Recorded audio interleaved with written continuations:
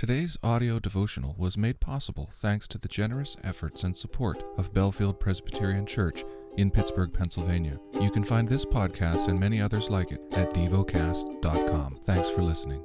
The lesson is from the book of Zechariah.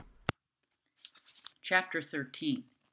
On that day there shall be a fountain opened for the house of David and the inhabitants of Jerusalem, to cleanse them from sin and uncleanness. And on that day, declares the Lord of hosts, I will cut off the names of the idols from the land, so that they shall be remembered no more. And also I will remove from the land the prophets and the spirit of uncleanness. And if anyone again prophesies, his father and mother who bore him will say to him, You shall not live, for you speak lies in the name of the Lord. And his father and mother who bore him shall pierce him through when he prophesies. On that day, every prophet will be ashamed of his vision when he prophesies.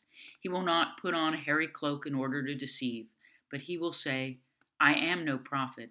I am a worker for the soil, for a man sold me in my youth. And if one asks him, What are these wounds on your back? He will say, The wounds I received in the house of my friends. Awake, O sword, against my shepherd, against the man who stands next to me, declares the Lord of hosts. Strike the shepherd, and the sheep will be scattered. I will turn my hand against the little ones. In the whole land, declares the Lord, 2/3 shall be cut off and perish, 1/3 shall be left alive. And I will put this third into the fire, and refine them as one refines silver, and test them as gold is tested.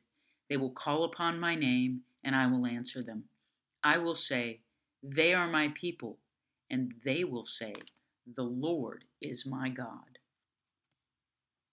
Meditate and dwell on what you're paying attention to in God's Word.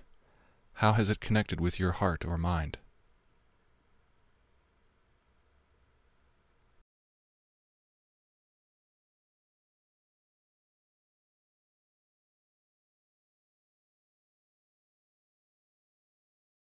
Pray to God freely about what has moved you today.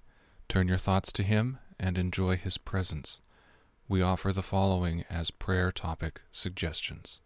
For those who are lonely and those who support them. For Christians being persecuted. Thank you for listening to Devocast.